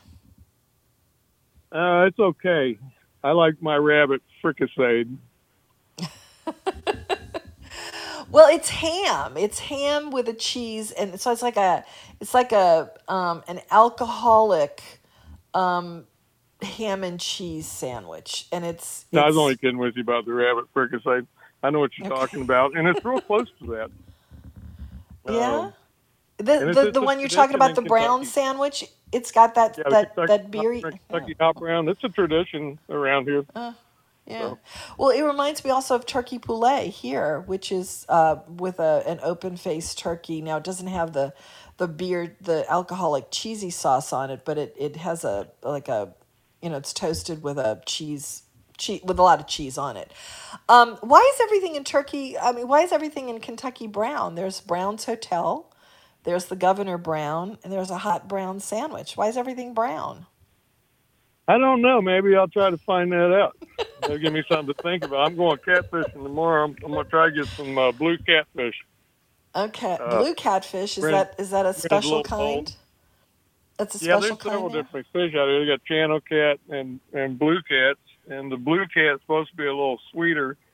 And I've got my good knives with me, so I'll be able to cut it thinner than Mittendorf's, as I would say.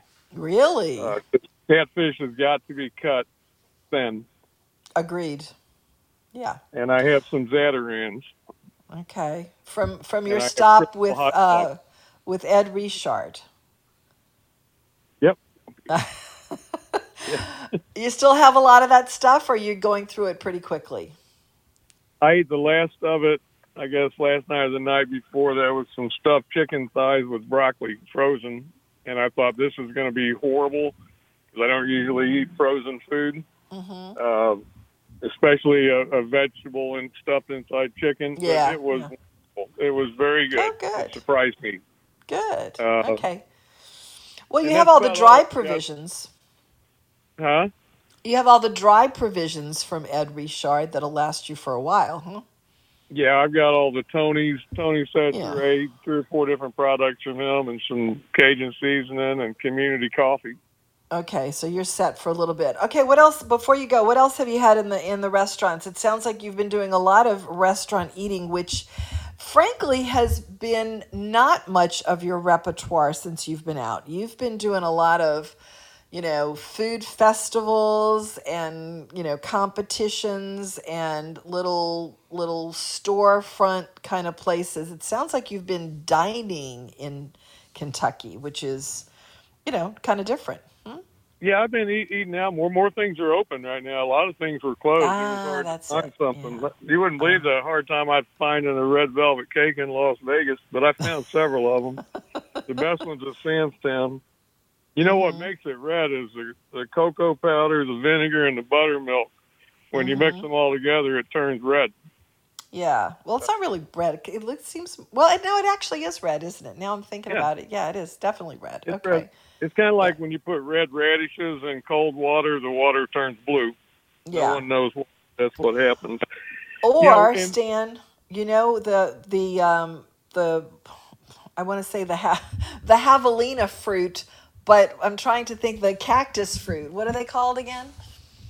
We talked about prickly pear. Prickly pear cactus. Yes. When you take that juice, it's a beautiful pink. It's a beautiful color. Gorgeous. All right. What were you going to say? I'm sorry. I was leaving Hermitage, Missouri, on the way to Springfield, and I seen a little Amish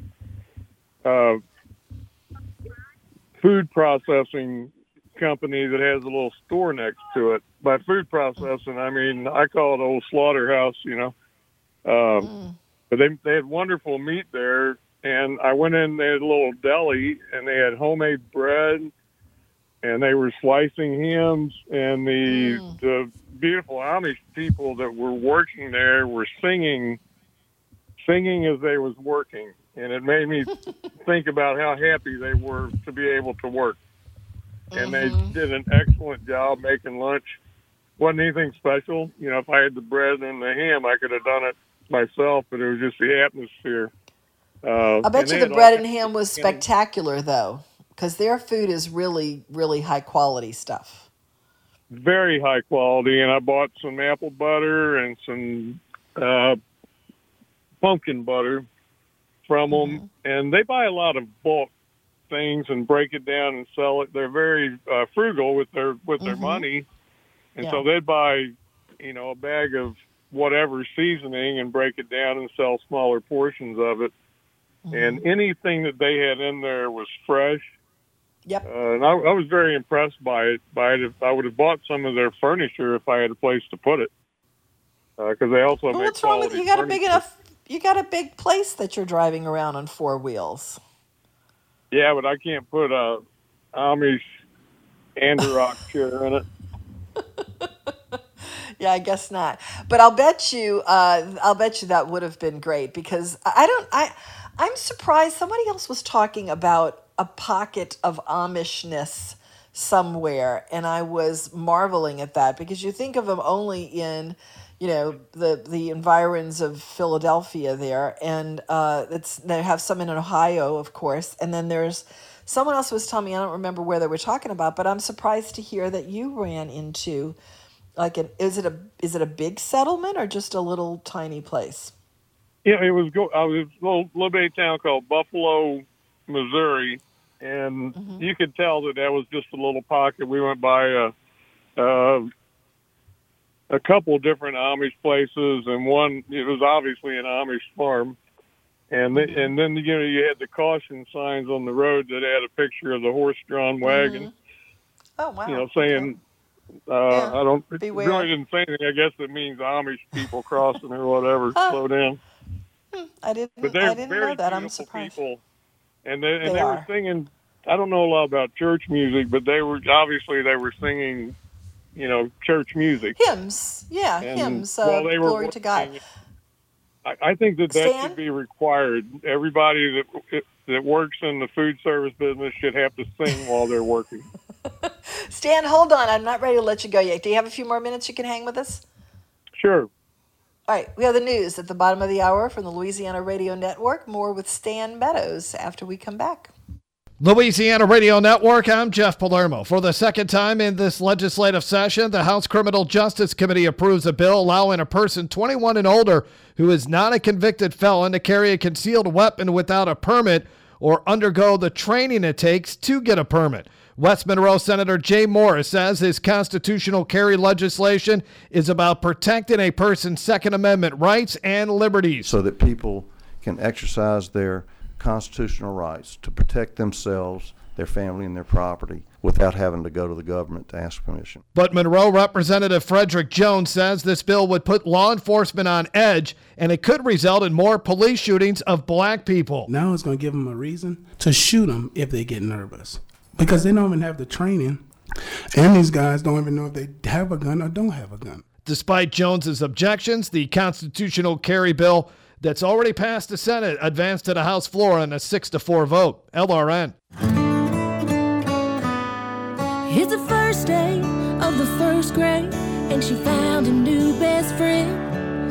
It's a laid-back Sunday afternoon you wish would never end. The homemade taste of Bluebell and good friends gathered round. The good old days are being made right now. Chocolate sheet cake is different. It's richer and chocolatier. Count on Bluebell to make it into milk chocolate ice cream with delicious chocolate sheet cake pieces, chopped pecans, and a chocolate icing swirl. It's fresh out of the oven.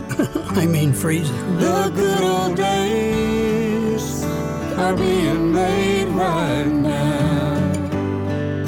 The good old days are being made right now. Look for Bluebell ice cream at your local grocer and pick up your favorite flavor today. Over the last 75 years, New Orleans has gone through many changes, and so has WGSO. From our early beginnings in 1946, broadcasting from the Jung Hotel, being home to Papa Stappa in the 1950s, being a music station, talking biz radio to speaking easy New Orleans style, you, our loyal listeners, have been here every step of the way with WGSO. It's now our 75th anniversary, and we are so proud to have you here with us to celebrate. So we're going to celebrate all year long to show our gratitude to you and make 2021 our most successful year yet. And we will also continue to bring programs that appeal to people of all backgrounds. So from all of us at WGSO, we want to say thank you for making us the community voice of the Crescent City. Autumn in New York, why does it seem so inviting?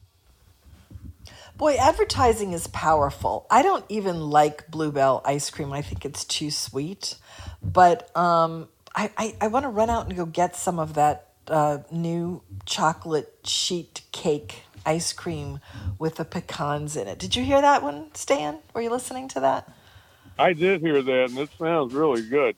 It does, doesn't it? I mean, I don't normally eat, I'm not a big fan of cookies and cream, but I'm thinking I got to go get some of that. Anyway, all right, we're back with Stan Meadows, and we are talking about his escapades across the country looking for interesting food, and he has certainly talked about a whole bunch of things. We talk to him every Wednesday, but it's been 2 weeks, so he's got an extra big stack of things to talk about. All right, so the Amish, back to the Amish just for a brief second. There was something in Tom's Almanac today about the 1950s restaurants not being as good as the ones of today. And I said that that's not exactly true, because if you go back to that time when ingredients were purer and techniques were simpler, and if you put just a basic good cooking onto premium ingredients that are as close to natural as possible, you can't beat it. And I think that's true of the Amish way of life in general, and certainly any food products that you're going to get from them. So you're starting off with the premium of the premium. I think, anyway. You have to, it's all food services like the KISS. Keep it simple, stupid. You know, don't do too much. Don't do too much to fish. If you have to put a piece of cheese sauce on steak, then there's something wrong with the steak. It's used to hide. It's used to hide inferior products, and I feel the same way about microgreens and any of that kind of stuff that doesn't add anything to the taste profile of food. You're just hiding poor ingredients.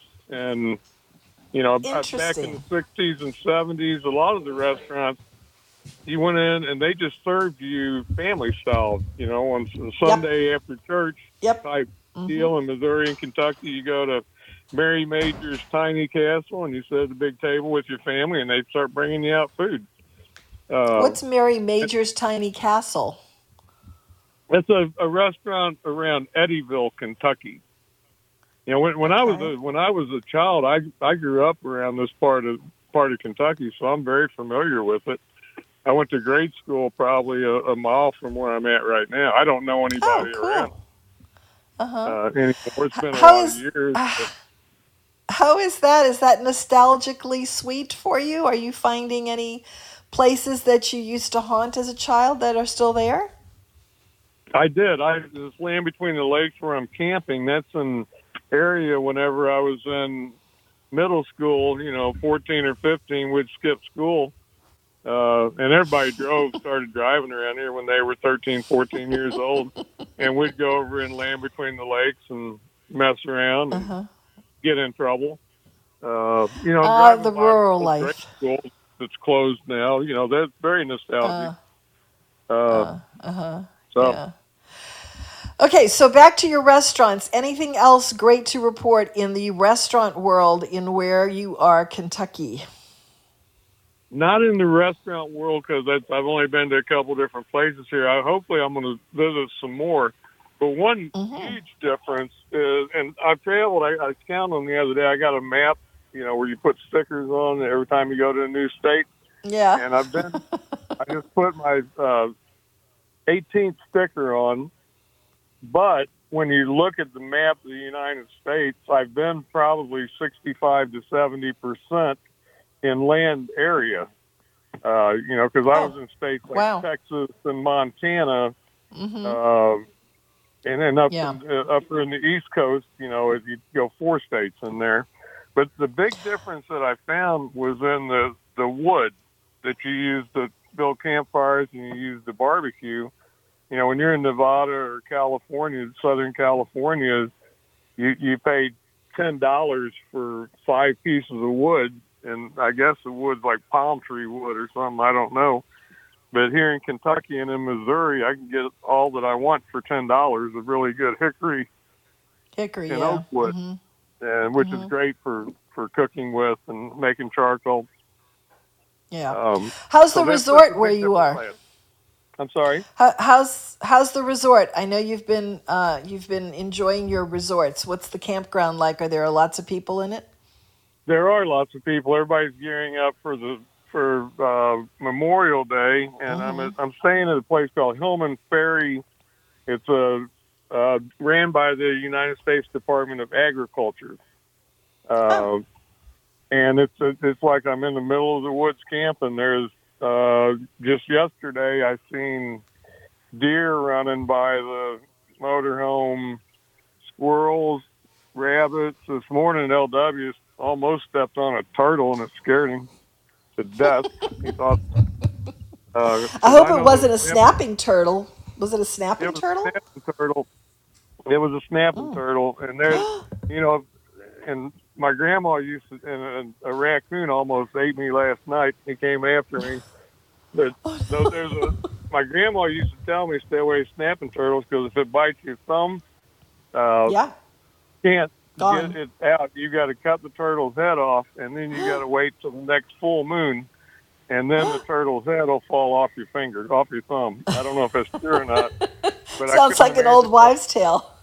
I know, but I didn't want LW walking around with a turtle head on his paw till the next full moon. So it's not something you want to test, It's not something you want to test. So if you're staying in an agricultural, the U.S. Department of Agriculture place, is there any agriculture going on?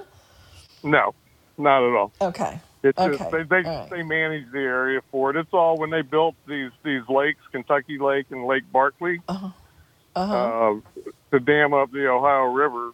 What it was about, they had all these space in the middle, and so they just started turning it into recreational area. I see. Okay. But when I was a kid, I used to come over here and shoot mistletoe out of the trees, with a shotgun, so I could sell it for Christmas time. Things like that.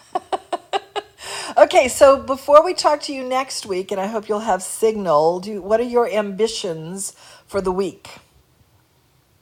Well, I'm going to make my burgoo and cornbread, and I'm going to go fishing tomorrow. Hopefully I'll have a lot to talk about fishing. Yeah. And I'm going jug fishing with this guy that told me about it. I've never been jug fishing, but you get on the lake, on the river channel of the lake where it runs fast.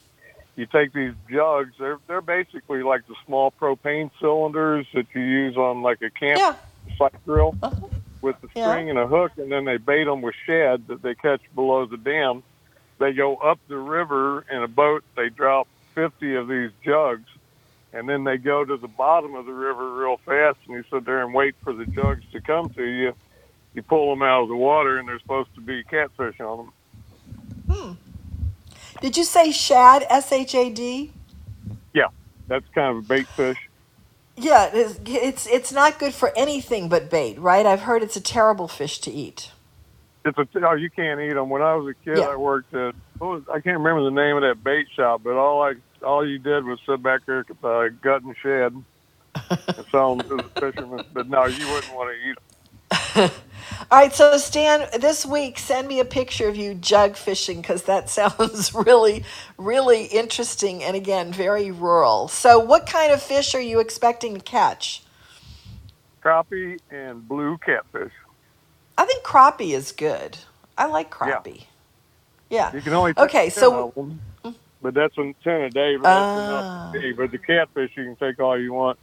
The biggest catfish ever caught on record, I believe it's on record, is below the Kentucky Dam, 1,200-pound catfish.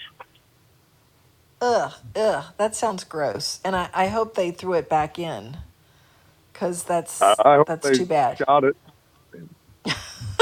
If a fish gets to be 1,200 pounds, he should be able to live until he dies of natural causes.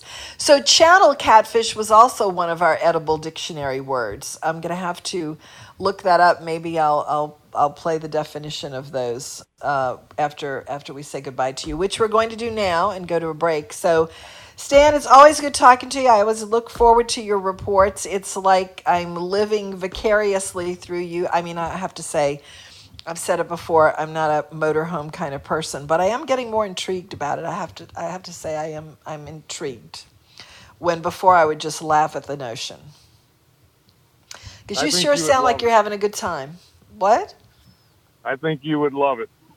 This lifestyle. I don't know. Anyway, always good to talk to you. Stan Meadows is in Kentucky, and he will be there next week. So let's see what he has to say. I hope you get a signal next week because I want to hear about your jug fishing.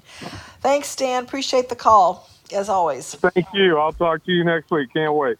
All right. Take care. Bye-bye.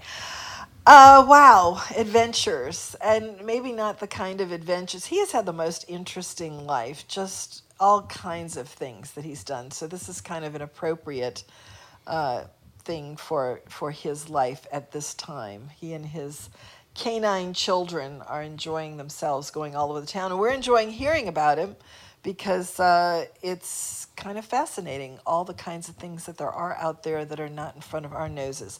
All right, we will be back with more of the Food Show after this. Basil's Ace Hardware has been the center for your grilling needs for over 15 years.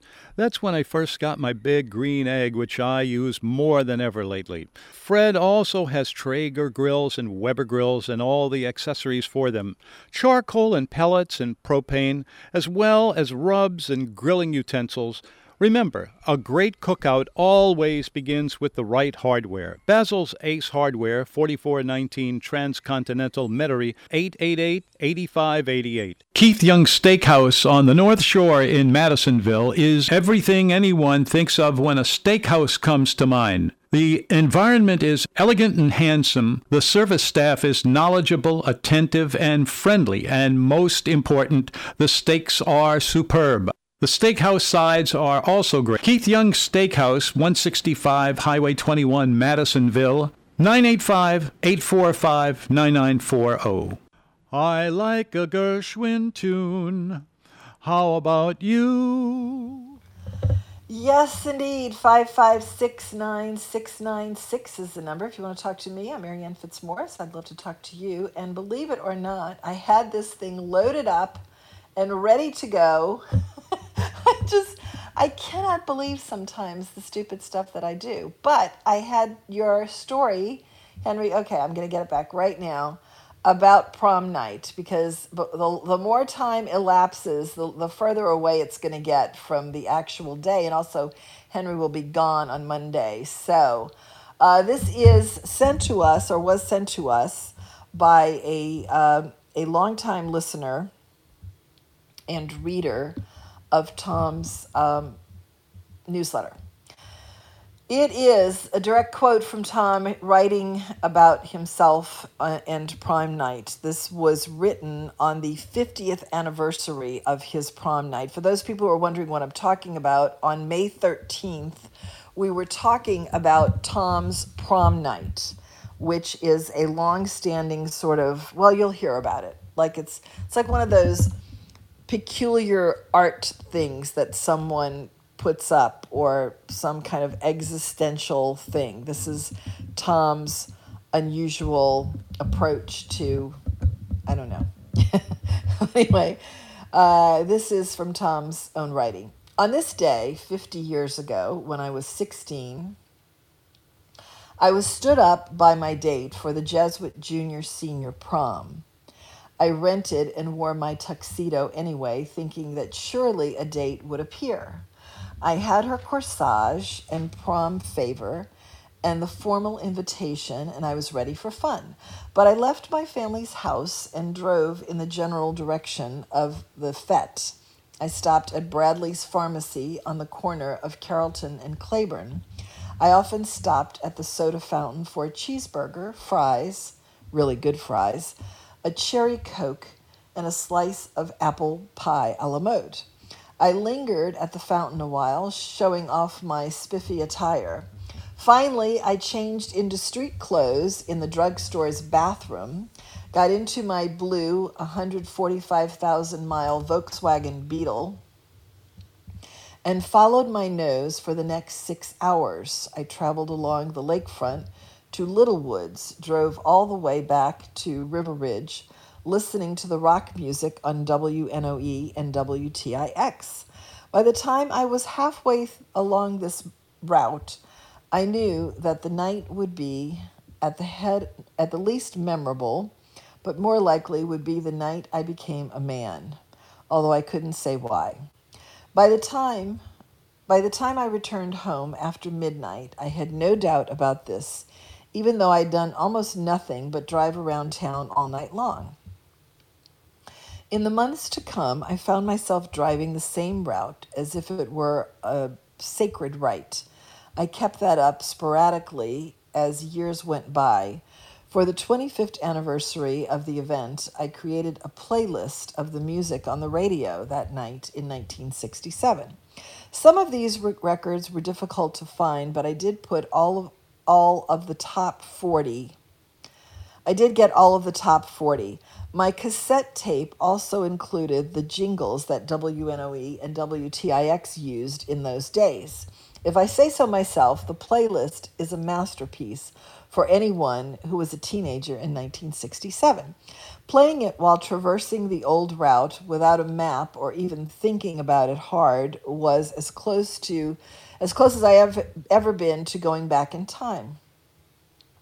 The nostalgia washed over me magnificently. After that, I remembered my prom night ritual now and then. I didn't write it again for years.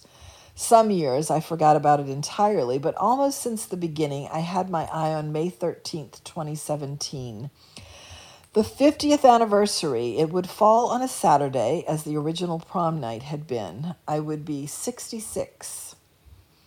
How to pull the 16-year-old and the 66-year-old together.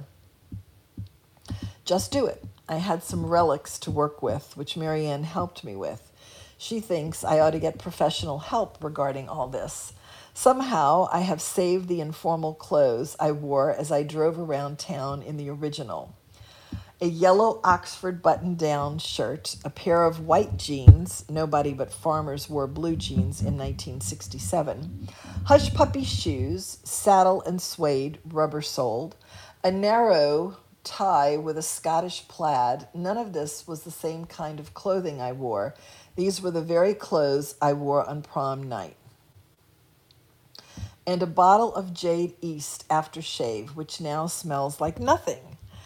Amazing. Finally, the car. I had a 1960 dark blue VW Beetle with a sunroof in 1967. I had a 2016 dark blue VW Beetle this night, no sunroof, but both cars had stick shifts and clutches. Many parts of the original tour had disappeared or changed dramatically. Since Bradley Soda Fountain was long gone, I had my cheeseburger, fries, Coke, and apple pie a la mode at the Camellia Grill. Close enough. Down St. Charles Avenue to the expressway, across the city to West End, along the lakefront to the airport there. Then up Hayne Boulevard, which in 1967 was a rough two-lane highway next to a big ditch. I remember that there were hardly any other cars and that Paris Road was equally remote. The I-10 had not been built yet. In its place was another sparse two-lane blacktop. WNOE and WTIX were fading out. Scary. To Mid-City and a stop in front of Jesuit High School, which was dark and empty. Everybody but me was the prom, I guess. Then to Claiborne Avenue. Oh, everyone but me was at the prom, I guess. Then to Claiborne Avenue, which became Jefferson Highway. Citrus Road, then made of gravel, to Airline Highway, and the Crystal, where my friends and I went after school every day for piles of square burgers. I ate 3 of them now. I made my way to the home of my best friend, Bill McCarthy. I thought he might have wrapped up his prom experience, but his house was dark.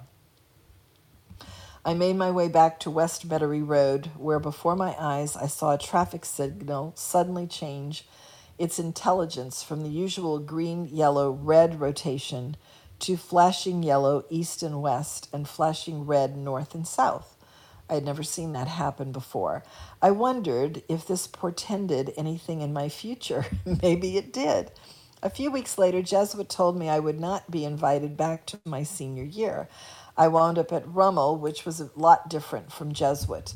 And so the tradition ends. I will never drive that trail again. After the 50th anniversary of anything, there is rarely much to celebrate. as even the memories disappear. My thinking about the whole prom drama is that if I had gone to the prom, I wouldn't have been more interesting. It wouldn't have been more interesting than not going. Indeed, in the days to come, several of my classmates said, after I told them my story, that they wish they had done something like that instead of hanging out with some drippy, nervous girl. So there you go, Henry. I'm glad I was able to get it in before you left the show. That's Tom's existential tradition regarding his prom night. Oh, it was beautiful. Just Yes. all I wanted. Yes. Well, I'm glad that Maureen sent it, first of all. I mean, all of this kind of stuff is in Tom's treasure trove of written material, which I never think to go to, although other people do, and they always send us stuff. So I need to remember, or at least get someone to go through this stuff. But what I'm intrigued by in this is that I said that I wanted to drive this route with Tom again, and I didn't know what the route was, but now it's pretty descriptive where it is, so I could probably do it at least in a way that would jar some recollection from him, and we could maybe piece together the whole thing. But I think he's kind of done with it. I think that was really the end of it for him. He said that after the 50th, he wasn't going to do it anymore. Now, we wound up doing it, I think maybe last year, maybe just because we were in the neighborhood, and I don't even remember why we were in the neighborhood, but we only got halfway through it, and then he couldn't remember the rest of it. But I'm going to try to piece this together and see if we can actually complete the route once and for all, because I don't know, I would say I don't know why I never did the route with him, probably because I thought it was so stupid. But I think I also asked him one time in later years if I could go, and he said no, it was too personal, and it was something that he had to do himself. So so maybe I can convince him to do it just this one last time, but that would mean that I would have to drive his car, which I really don't want to do. Anyway, It's still so a that good is route it. to drive. I might give it a shot, It honestly. is. It sounds fun. It is. Okay, well, I will send it to you if you Please, I would love take that. notes, and then you can go ahead and piece it. I have an idea, Henry. Come with us, and then we'll all drive the route together. Oh, wonderful. We'll do. Trust me, you don't want to do that. Anyway, that is pretty much it for the show. I want to mention that we have a 75th anniversary going on at WGSO, and there is a campaign called the 75 for 75 campaign. It is a celebration of 75 years of WGSO being the community voice of the Crescent City, of them being the only news talk station locally owned and operated. We are celebrating this if you go to the website WGSO.com, which is brand new and really, really beautiful. You should go and investigate all of the things that are on there, including all the details about all the shows that are up there that we still need to give a picture to after a year of us being on the station. Anyway, WGSO.com, if you go there, there will be a yellow button, and it is a button to donate. If you click that button, your donation will be tax deductible, because in addition to all of these other things that we are celebrating in the 75th year, we are also celebrating that it is a 501c3 designation that's brand new from the IRS. WGSO.com, please go and help us out, because it will be used to improve the quality of the station across the board, and I know that you would like that. I'd like that myself. So, WGSO.com, 75 for 75 campaign. We, on the Food Show, have our own platforms. NoMenu.com is the predominant one. It's been around since the internet was around. Tom was a pioneer in that. NOMENU.com is the address. That is where you will find podcasts of shows that you are missing. It is where you'll find hundreds of recipes that all come out really great. I have tested them myself. You will find Tom's archives, incredible accounts of detailed things just like that, only about food or restaurants or extinct restaurants or food in general or New Orleans food in particular. A 50-year body of work. It's also where you'll find the almanac that we use as a blueprint for the show every day. It's just fun details about food. We have, in addition to that, our dining diary on the website and also specials around town. All of this can be had in your inbox twice a week if you sign up to subscribe to the newsletter. You can do that at nomenu.com. It is a recurring subscription, and we'd love for you to sign up. Twice a week it comes out. We also have our Instagram page at the New Orleans Menu. A lot of pretty pictures there that may or may not coincide with what you read on the news on nomenu.com, but it is a fun Instagram. People love it. It's very pretty. It's at the New Orleans Menu. We would love for you to follow us on at the New Orleans Menu. Please tell a friend about the show. It'd be great if you told them about a place that they can escape for 2 hours every day from all the other dark stuff that's out there. It's not, going to change your life, but it will make today for 2 hours a little bit better. We like to have fun on the show and talk about food because it gives us pleasure, and there's not enough pleasure out there right now. So please tell a friend about the show. They can go to the Simple Radio app and download it free and type in 980 New Orleans and listen from wherever they are. Tim McNally is up next with the Dine, Wine, and Spirits show. We have Nicole Dorignac tomorrow at 3, and that's about it for us for this show for today. Join us tomorrow, please, for more talk about food at 2 o'clock right here on WGSO. It is WGSO New Orleans that you're listening to. It's 4 o'clock. Good night. For the best in politics and news of the day, catch Jeff Crouere and call in Monday through Friday from 7 to 11 a.m. on WGSO 990 AM New Orleans. It needs to stand up for Israel in their fight against the Palestinians and Hamas terrorists. Now is a time when the Biden administration ought to step forward and say we're going to replenish the Iron Dome munitions that are saving thousands of lives. Cruz and other members of the GOP also saying the president needs to stop talking to Iran, which funds Hamas. Instead of attacking and belittling and undermining the nation of Israel, President Biden ought to be standing with Israel